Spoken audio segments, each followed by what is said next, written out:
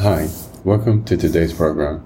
This is Kennedy with Living on God's Word. Today we're going to be reading Psalm chapter 45 from the Jesus Bible NIV edition, review key takeaways, and end our session with a prayer. For the director of music, to the tune of Lilies of the Sons of Korah, a maskil, a wedding song. My heart is stirred by a noble theme as I recite my verses for the King. My tongue is the pen of a skillful writer. You are the most excellent of men, and your lips have been anointed with grace, since God has blessed you forever. Gird your sword on your side, you mighty one. Clothe yourself with splendor and majesty. In your majesty ride forth victoriously. In the cause of truth, humility, and justice. Let your right hand achieve awesome deeds. Let your sharp arrow pierce the hearts of the king's enemies. Let the nations fall beneath your feet. Your throne, O God, will last forever and ever. A scepter of justice will be the scepter of your kingdom.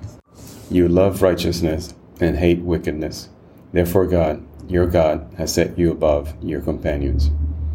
By anointing you with the oil of joy, all your robes are fragrant, with myrrh and aloes and cassia. From palaces adorned with ivory, the music of the strings make you glad.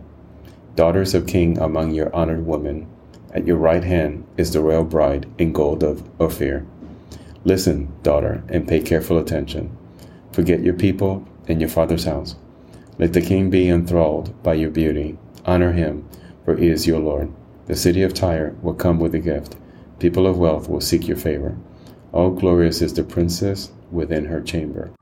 Her gown is interwoven with gold. In embroidered garment she is led to the king. Her virgin companions follow her, those brought to be with her. Let in with joy and gladness they enter the palace of the king.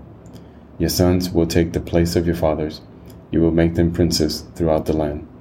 I will perpetuate your memory through all generations. Therefore the nations will praise you forever and ever.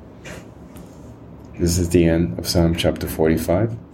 And here we see again David clamoring to God and thanking him for the blessings. And we see a song about a wedding, about how she is to get ready and to give herself to her king. So let us pray. Father God, thank you so much for your blessings. Thank you for the word you leave, because these words teach us how to live our life, how to do the right things, how to fulfill our purpose on this earth. You've thought of all occasions, including weddings, how we should behave, how our hearts should be, the words that we should say. Father, you give us instructions for all of life. And all we have to do is read your word and let it sink into our hearts. So Father, thank you so much for everything you've given us. And we praise you continuously. We pray this in Jesus' name. Amen. This concludes today's reading and interpretation of Psalm chapter 45. We hope that you will join us again tomorrow. God bless you. This is Kennedy, your brother in Christ, always.